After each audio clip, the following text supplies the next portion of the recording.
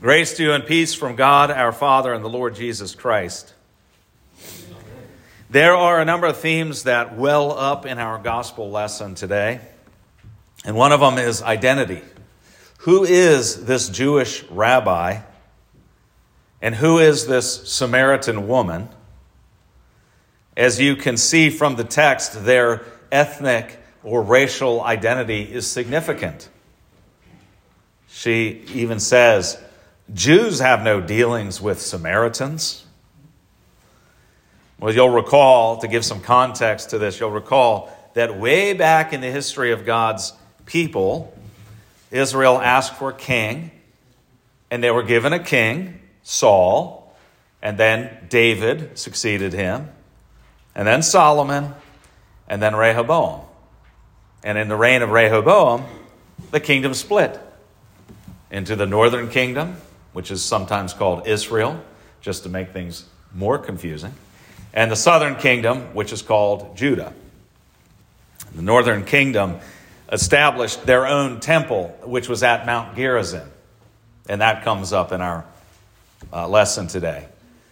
They didn't want to compete with Jerusalem. They wanted their own temple in their own land, so they set one up at Mount Gerizim. They also taught that Mount Gerizim was the place where Abraham went to sacrifice Isaac. And of course, the southern kingdom, Judah, taught, no, that's on Mount Zion. Of course, that was as many years later, in 722 BC, that the Assyrians came in and conquered the northern kingdom. They did not conquer the southern kingdom, but the Assyrians conquered the northern kingdom. And the Assyrians had this practice of exporting people from a territory that they conquered, sending them off somewhere else, and then they'd take people from another territory and import them into the one area. And they had this way of mixing everyone up, and it prevented rebellions from rising up, because it sort of broke down groups that were otherwise cohesive. It would break them apart.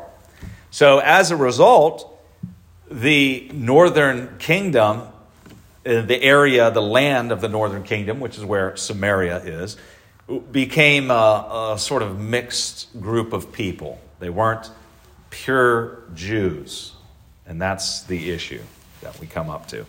Now, there's also a history of receiving false gods in the northern kingdom, so that is an issue also. But the bottom line is, Jews in Jesus' day, the Jews looked at the Samaritans as being a sort of half-breed. I hate to use that term; it could be offensive, but it is offensive. And it was offensive. That's how they viewed them. But this is important in understanding this exchange between Jesus and the Samaritan woman. So what's going on in the text? The Samaritan woman is at the well in the middle of the day. That's what the 6th hour would be, about noon. Women typically went in the morning or in the evening. They wouldn't go out in the middle of the day when it's hot. The well is about 100 feet deep, 105 feet deep, they say. So you got to lower.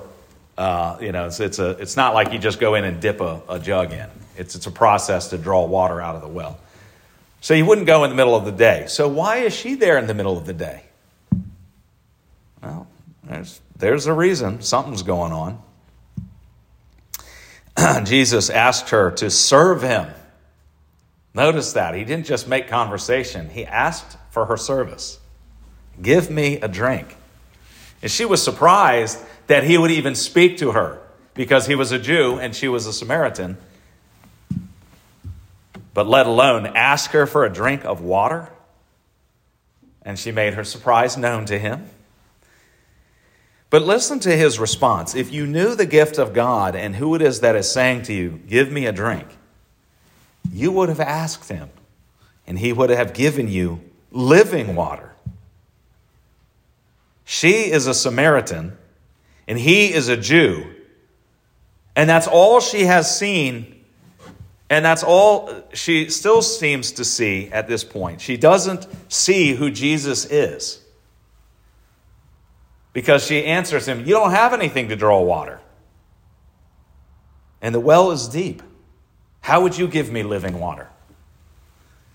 And how about this question? Are you greater than our father Jacob? It was Jacob who dug the well. Well, yeah, as a matter of fact, yes, Jesus Christ is greater than your father Jacob. That's rather the point. But she's not quite understanding that yet at this point in time.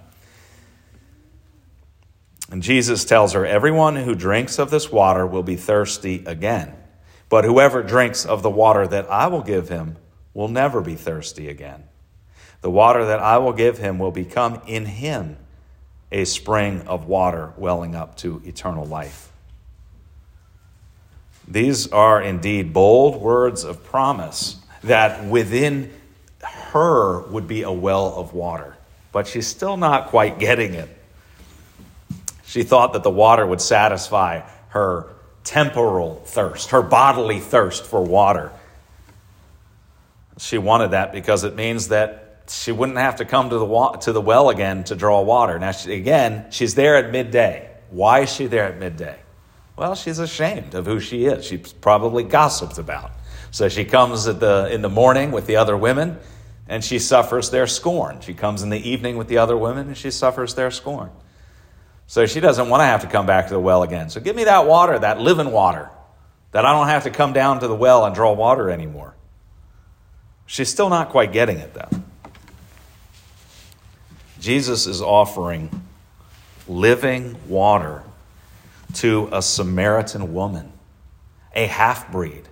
That's the way they looked at them. And as a woman that suffers public shame so that she's there in the middle of the day. This is the person that Jesus has come to. Go and call your husband, he says. Call your husband and come here if you want that living water. And what do you think that Jesus meant when he said, come here? To the well? Is that the place where you get living water? Or come to the place where I am? Because I'm the one who gives the living water. I don't need a bucket and a long rope so I can draw it out of the well. The well is the place where Jesus is. And now Jesus proceeds to tell her that he knows her marital situation. If you read on in the story, she says, come and see the prophet who told me everything about my life.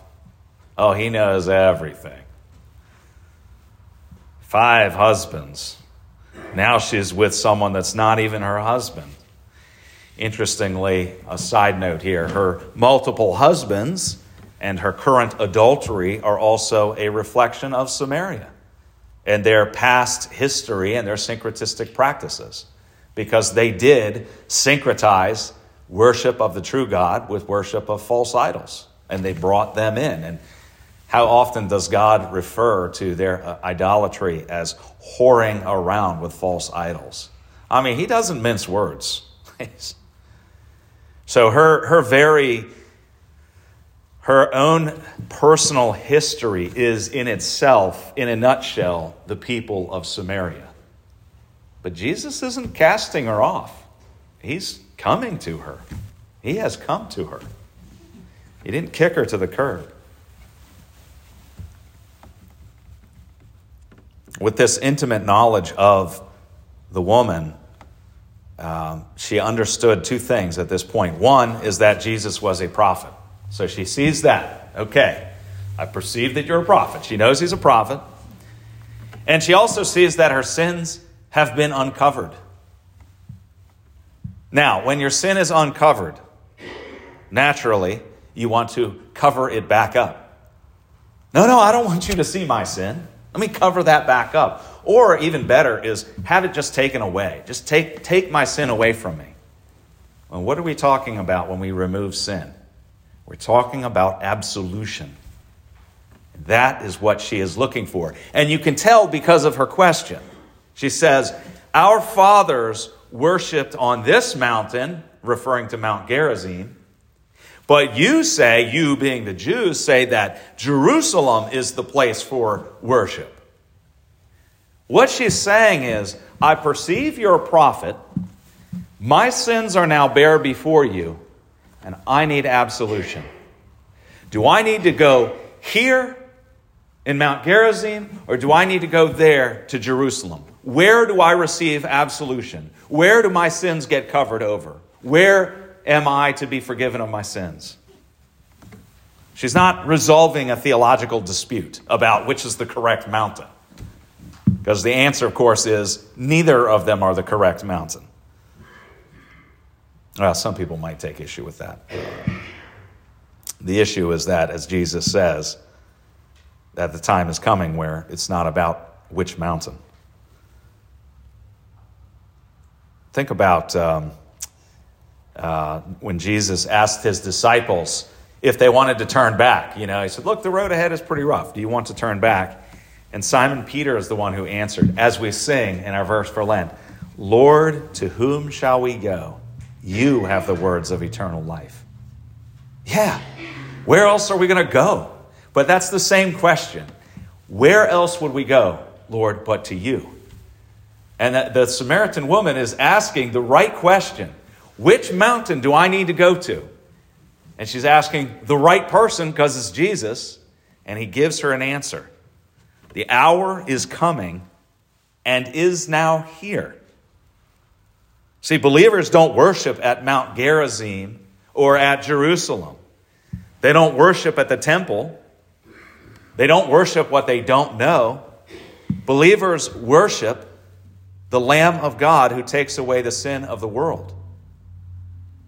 Believers look upon the cross, the Son of Man lifted up on the cross, who suffered and died for their sins. It's not a geographic place. It's not a prescribed ritual that worships God. But it is God's Spirit working faith in the heart of all believers, that they look upon Jesus Christ, God the Son, and they give thanks to God the Father. And this is what it means to worship in spirit and in truth. We don't go to Jerusalem or Mount Gerizim. The cross of Jesus Christ is where we go to find absolution. You want to find where to cover your sins? You go to the cross of Jesus Christ. That's where we go. Now, we talk a lot about the mirror of God's law. And rightly so. Okay? Because our sinful nature prevents us from seeing our own sin. So we talk about how God's law is like a mirror that helps us see ourselves rightly, and we see our sin condition. It reveals our sinful condition. But Jesus here is talking about living water that wells up within you. This is what he provides.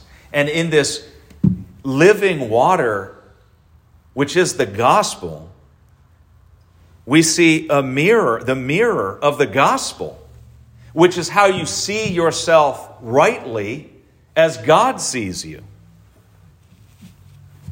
This image of living water is astounding because everything in their faith was about God coming externally to them.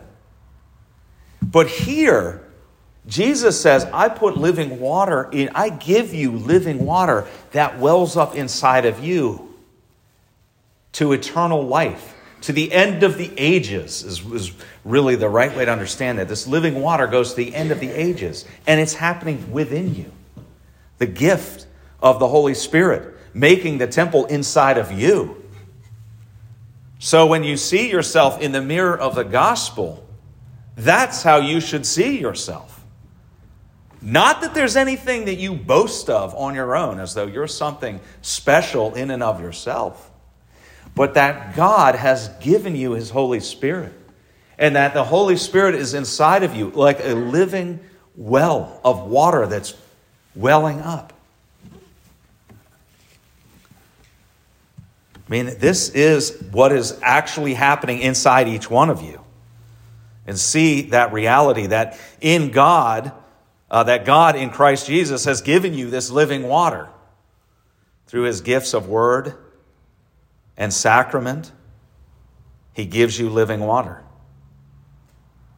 And your faith that comes from God, a gift from God, causes you to do things that you wouldn't otherwise do.